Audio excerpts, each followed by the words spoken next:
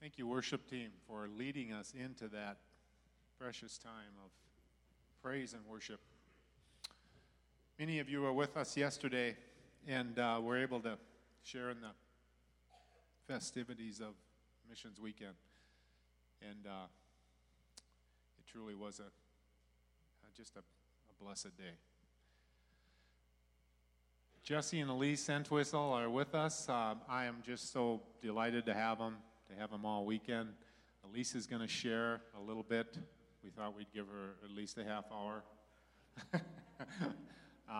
But these two, if I can say anything about what we experienced yesterday, was just the patience that they have and the peace they have in waiting on the Lord and what God has planned for them. As they shared their story about how they came together, just a patience in waiting. And as I reflected on that, as I listened to this song, It Is Well With My Soul, I just believe that as they've had such patience in His process. God's process sometimes just takes tremendous patience on our part, because our timing is so far off from His. But as they shared yesterday, it's just a joy to hear how, and right now they're waiting on Him to where He might be leading them as they teach in Texas, and just wait for God's direction, where He might be taking them to in the other parts of our world, wherever that might be in some Muslim country. So, my pleasure to introduce these two.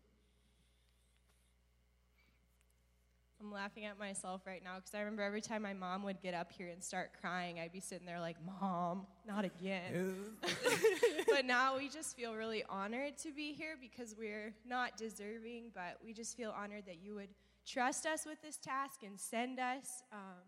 None of us are deserving of the things that God calls us to do, but we're honored that He would use us. So we just feel really blessed that you would have us here this weekend and that you would listen to us, and just for the time on the field, too, the way that you just supported me financially and blessed me and sent me emails and encouragement. And I know that you were praying the whole time because I felt it as well.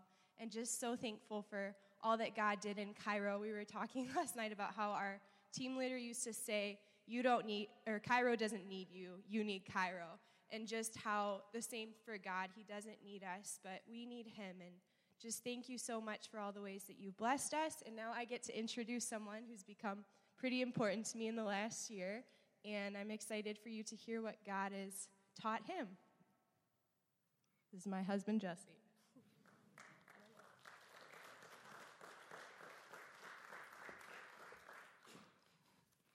Hello. I'd just like to echo my wife's thanks for getting to be here. It's a real privilege and a pleasure, and it's awesome. I have loved getting to see your church, getting to see y'all's heart for God, for the lost, and getting to just share some time with you. So thank you so much for inviting us and making sure that we could come out here. Starting off, John 17:3 says, "Now this is eternal life, that they may know you, the only true God, and Jesus Christ, whom you have sent." So in this passage, Jesus is letting us know, that's Jesus talking. He's letting us know what we need. He says, you need to know God. That's what you need. This is eternal life, that they may know you, the only true God, and Jesus Christ, whom you have sent. So, He's offering us eternal life, and He's letting us know how to get it. And when we talk about eternal life, we have to pause a little bit because, like a lot of phrases in Christianity, it may have we've gotten comfortable with it, and so we forget what it actually means. And so eternal life means ultimately two things. It means the literal meaning, which is eternal life. life that lasts forever. So life that doesn't ever stop, life that there's no end to, that isn't cut off by some death, that isn't going to get worn out one day and fade, that is going to be eternal. It's going to be lasting. And the second thing that eternal life means is that it's going to be satisfying. It's going to be perfect. A famous theologian said, I'm probably going to butcher this quote, but he said something like, if you were to take every moment of pleasure or joy that you've ever had, roll them up into one single piercingly sweet experience, and experience that all at once, you would only have tasted a tiny glimpse of the joy that is offered to us. And that's not just true of a moment, that's true forever. That's true forever, because eternity is going to mean getting to know God more deeply forever. Because he's infinite, so we're never going to run out of things to learn about him. And so as we progress deeper into God for eternity, we'll have more and more joy every single moment, every single day for the rest of forever. That's what eternity means. So Jesus is saying, this is what you get. I'm offering you eternal life, and what you need in order to get that is God. You need to know him. So how do we know him? Well, he lets us know a little bit further on. He says, one of his disciples asks him, Lord, why are you going to reveal yourself? Why do you reveal yourself to us and not to the world? You know, it's great, you know, we love seeing you, but what about everyone else? And Jesus says, he who loves me will obey my commands. I too will love him. My Father will love him, and we will come to him and make our home with him. So Jesus is saying, okay, you want to know how someone gets to know me? You want to know how someone dwells with me and with my Father, with God? If he obeys me. That's what love of God looks like, obedience. Because sometimes, sadly, would be nice if it wasn't the case, but we don't always feel it. You know, you don't always feel this overwhelming emotion for God. But that's okay, because he says that's not what I'm asking of you. I'm asking you to be obedient. I'm asking you to obey me. And if you obey me, I will come to you with my Father, and I'm going to live with you. And if you live with God, you're going to know him. And if you know him, you're going to have eternal life. So, cool story. Missionary by the name of Temple Gairdner was called, he felt it was his duty to go to Cairo, Egypt. It was back, I want to say, early 1900s, so maybe 1910, 1920s, when there was still a British Empire and Cairo was part of it. And he travels to Cairo and worked under a mission there, ministering to Muslims, much as my wife and I had an opportunity of doing recently. And he was just an amazing, amazing man. Genius in terms of intelligence, way beyond what most of us will ever hope to aspire to. Spoke Arabic so fluently that he actually, in both the standard dialect and in the local dialect, was as good as an Arab, which is much harder than you would think. It's very, very difficult to get to that level. He came up with a method for learning Arabic that they still use at the American University of Cairo today. Genius, incredible musician. He played the piano brilliantly. He was just a man of God. He prayed, he sought God. He used to, when he was struggling with temptation early on in his missionary career, he would say, what you got to do with that is to ride off into the desert with Jesus and strangle it. So he would, take a bike ride off into the desert and just spend his time just giving himself to God until he felt like, okay, now I've got this temptation under control. And then he would go back and keep working. Amazing man of God. But when he died, he developed a pretty sudden illness. He was an older man at this point. I want to say 70s or 80s, maybe 60s. Anyway, he was an older man, and he developed this illness, and he was on his deathbed, what was going to be his deathbed, though he didn't know it at the time, and he just had this overwhelming sense of peace. And he would get up every morning, and he was in a lot of pain because of his illness, but he just felt this joy, and everyone who visited him could feel it. Like they would walk into the room and just feel God's presence. And he had a lot of people visiting him because he was such a well-known, respected, loved man, even by those who disagreed with him. So, incredible story. On his deathbed, just before he dies, he looks around and he says, "Everything in this room says glory." And he died. And a man writing about his death and the funeral that happened after it said, "Those in England said, and rightly said, that the church was poorer for his death. But those in Cairo knew the deeper truth that death was poorer and that Christ's church held her living treasure still." And what this man had, and what allowed him so much joy and peace in his death, was God. He knew God. And that's not some privilege you get as you become a missionary. That's not something that, oh, now you're going off to Cairo? Well, congratulations, you're now on the track to know God. No, it's offered to every one of us. We get to know God. And all we have to do is be obedient. And if we know God, we are going to have eternal life. So the next question, as you get to know God, is who doesn't? Because what God does in you, he wants to do through you.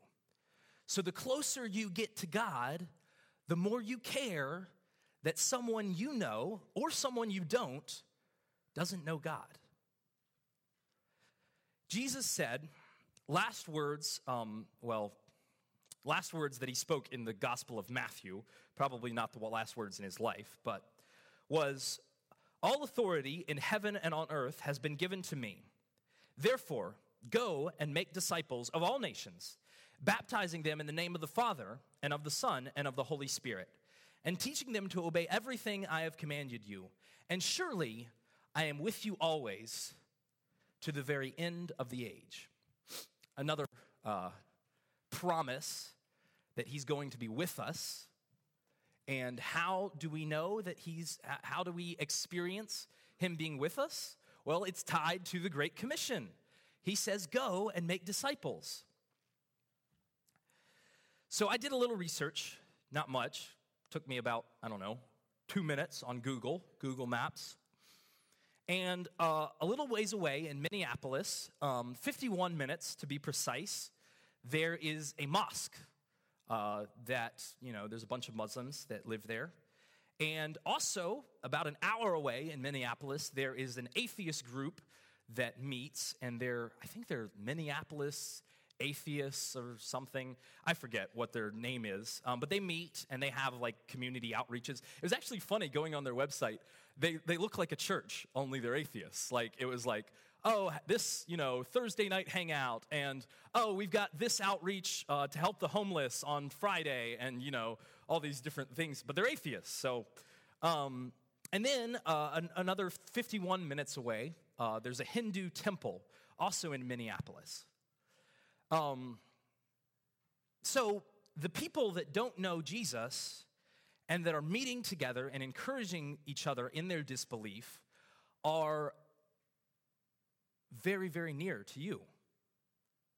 They're very near. They're very close. It would not be hard to take a drive and to stop in at that mosque and to meet some people who not only don't know Christ, but are actively involved in a group of friends and committed family members who are keeping them from knowing Jesus.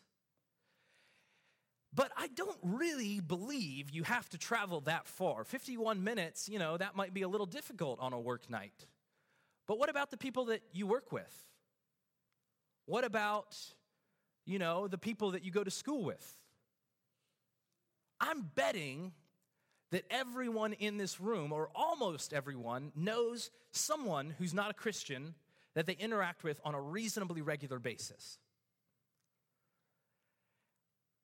We have eternal life. They don't. We have to be heartbroken about that. Or, if we're not heartbroken, because, like I said before, you can't always feel it, we have to act like we are. We have to obey God in taking the gospel to our neighbor. And there's so much joy and there's so much life to be found in that. So, there was a man. There's actually a really cool story. This pastor, really, really well-known, respected pastor who traveled a lot to speak in England. And he traveled around, and he had this very odd experience where he kept on meeting people who had the same testimony. This elder in a church in Australia he met, and after a conference, and they were going out to lunch, and he asked him, "So how did you get saved?"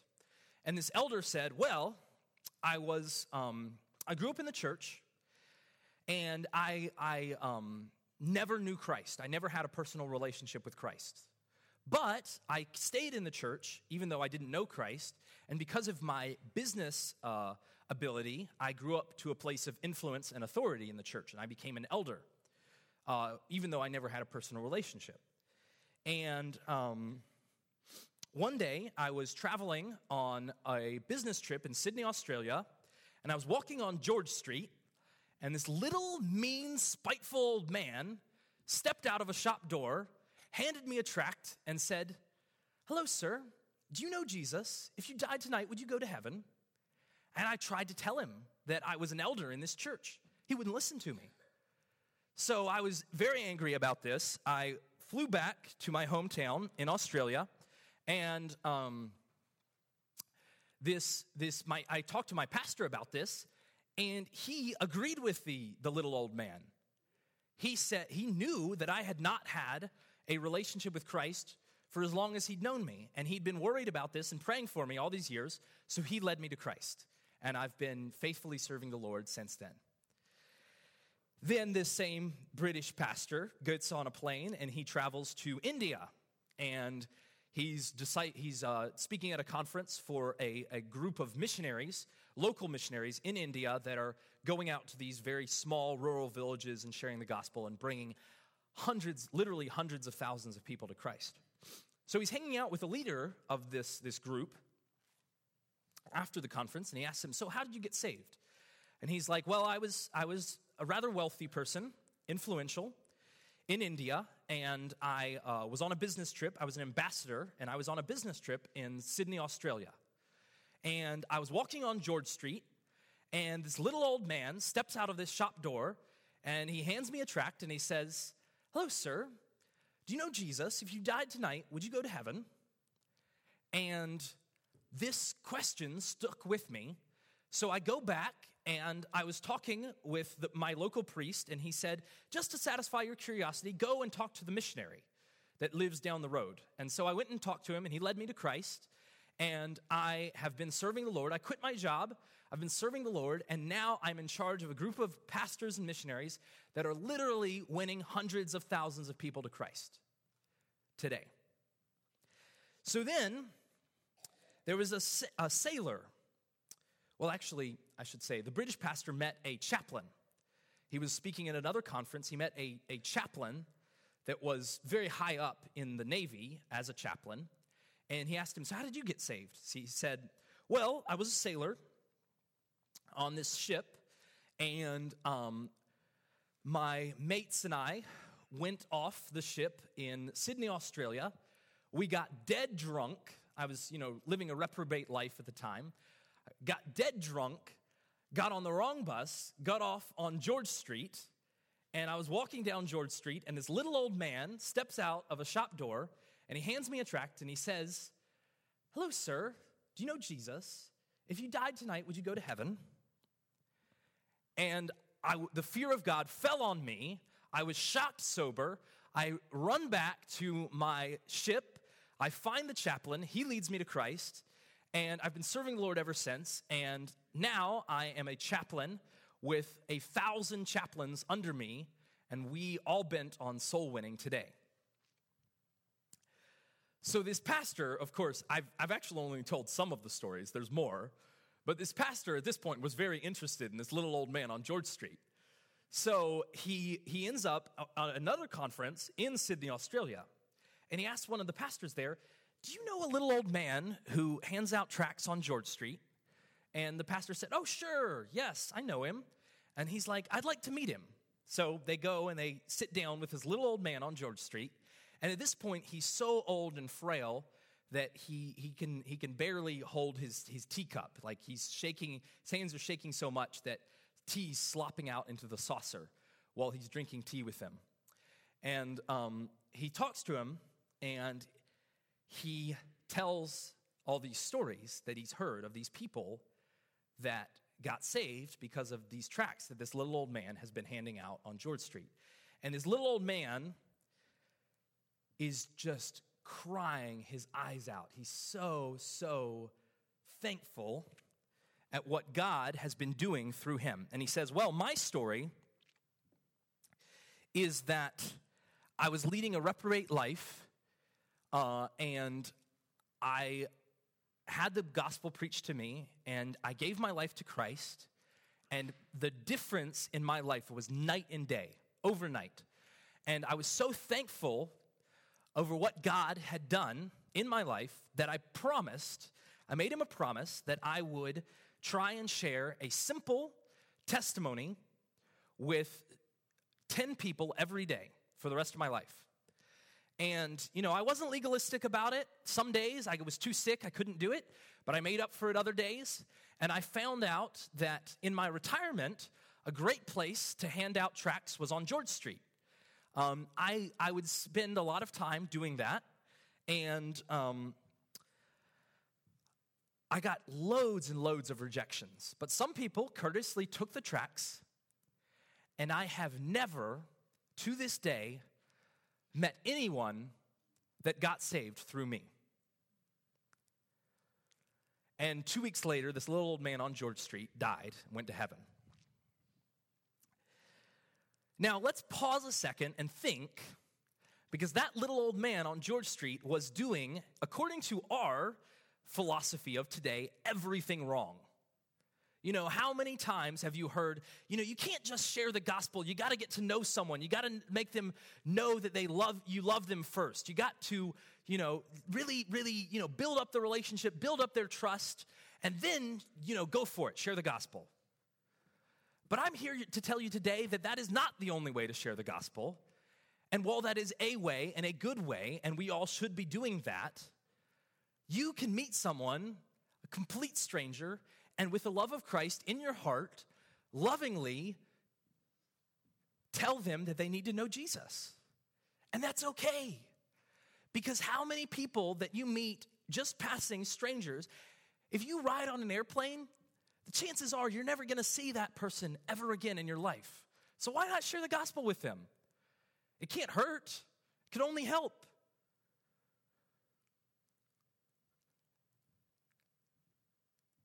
And of course, even more important than that is the fact that you are sharing with those who you know every day and don't know Christ. Because they're dying and they don't know Jesus.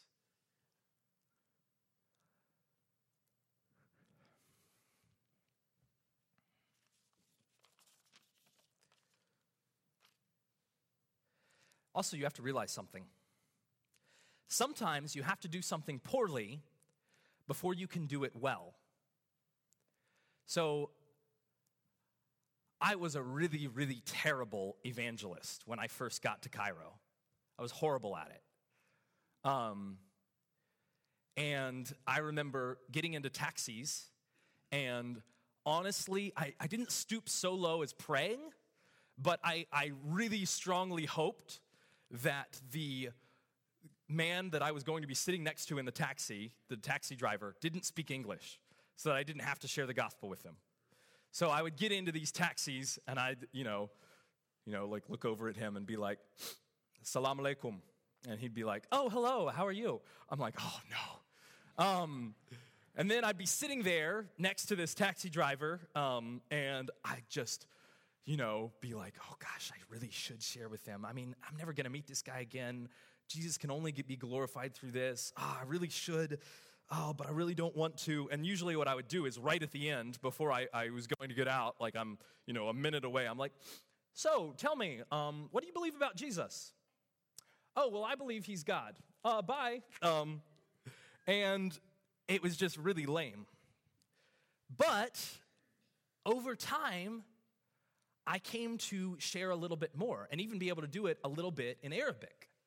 And then over time, I came to the place where it was still difficult to bring up Jesus' name, but after he was brought up, it was really fun because we were talking about things that mattered, and it was enjoyable, and I got a little bit better at it, and it was really good.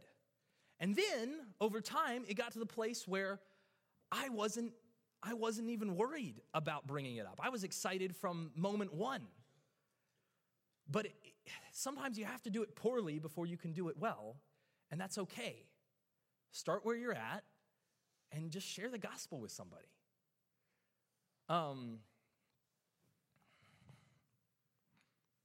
So after we have begun to share with our neighbor, the next logical question that we have to ask ourselves is, who doesn't have a neighbor to share with them? So this is where we get talking about the unreached. There are people dying in our world today who, as far as we know, have never had an opportunity to hear about Christ. And that should not happen. There's enough Christians in the world today that if all of us truly served God, not all of us would be missionaries overseas, but if all of us truly served God, we would preach the gospel to everyone who hasn't heard in our lifetime, in my lifetime. That would happen. If all of us truly served him.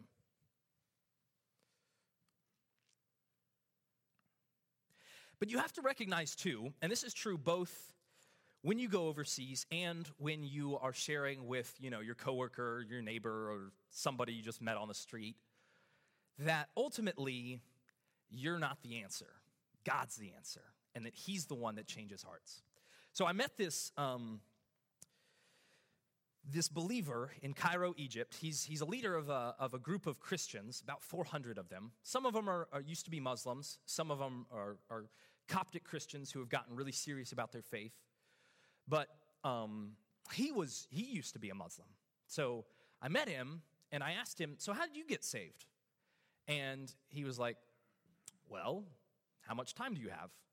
And I said, "As much time as I need." And he tells this story where he was a very devout Muslim, and he was engaged to be married to this girl. And then he comes to find out that she's a Christian. So his first reaction to her being a Christian was, "I'm going to break off the engagement, and I'm just going to leave her." He's so angry about it. But then he said to himself, "You know what? I'm not going to do that. Instead, I'm going to pretend that I am interested in Christianity as well. I'm going to go with her to church, find out all about them, and then I'm going to turn them into the government." So this was his plan. So for the next 7 months, he spent his time getting to know this community, pretending he's a Christian, and, living this lie. But after 7 months, the girl finds out what he's been doing. She leaves him and flees to somewhere he has no idea where. The church kicks him out of their community, and he's on his own, and he goes home to his house, and that night, he lays down to sleep, and he has this dream. And in the dream, he is standing above the world. So the world is beneath him, and he's standing above the world, and he's across from Jesus. And Jesus is looking at him, and Jesus is dressed in his heavenly robes, the robes that he wore at the beginning of the book of Revelation. He's dressed as a king. And whenever Jesus speaks, this man said that his voice was so powerful, it's like shaking the world. So, Jesus asked the man, "Why don't you believe in me? What's your question?" And he says, "My question is about your blood. How come you had to die in order for other people to live?"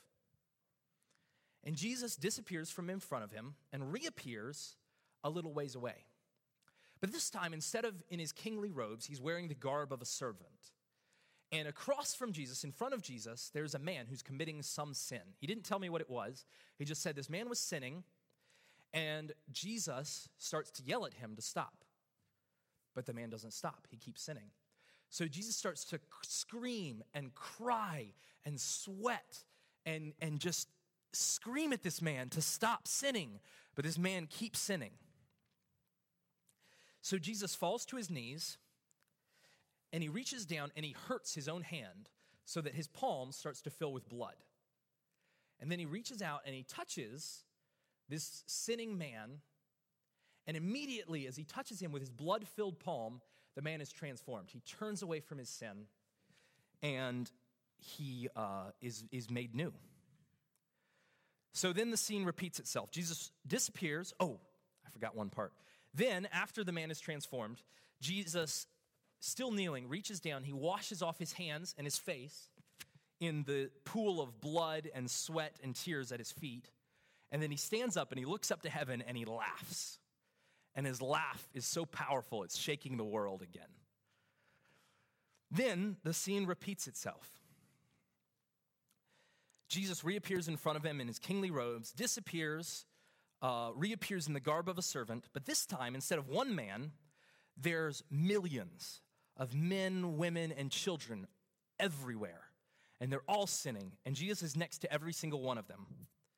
And he's doing the same thing. He screams, he cries, he yells at them to stop, but they don't stop. He falls to his knees, he hurts himself, he touches them with his blood-filled palm, and they're transformed. Then he reaches down, he washes off his hands and his face, he stands up, he looks up to heaven, and he laughs. Then all of that disappears, and Jesus reappears in front of the man, this devout Muslim who had been pretending to be a Christian for 7 months. And he says, "Now you will believe." And that man woke up and he believed.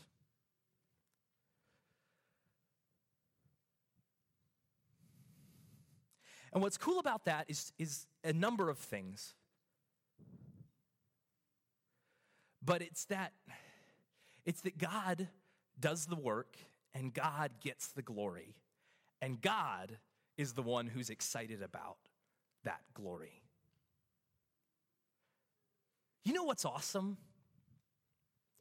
Heaven isn't for you. It's not for me. It's not for any of us. Heaven is for God. The reason heaven exists is because of the joy and the delight that God will get in looking at a resurrected, perfect human that is made in his Son's image. That's why heaven exists. Do you know how much joy God is going to get one day when he looks at you and you're no longer messed up like you are right now? You're beautiful. And God's going to do it. God's going to bring Muslims. God's going to bring people from Minnesota. God's going to bring people that don't know him right now into his kingdom. He's going to do it. But the crazy thing is that he wants us to partner with him in doing it.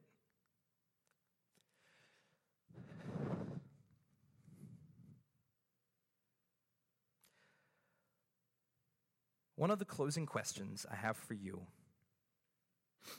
is, are the things you are living for worth Christ dying for? Are the things you are living for worth Christ dying for? More people can die for Christ than you would suspect. But it's very difficult to live for Christ.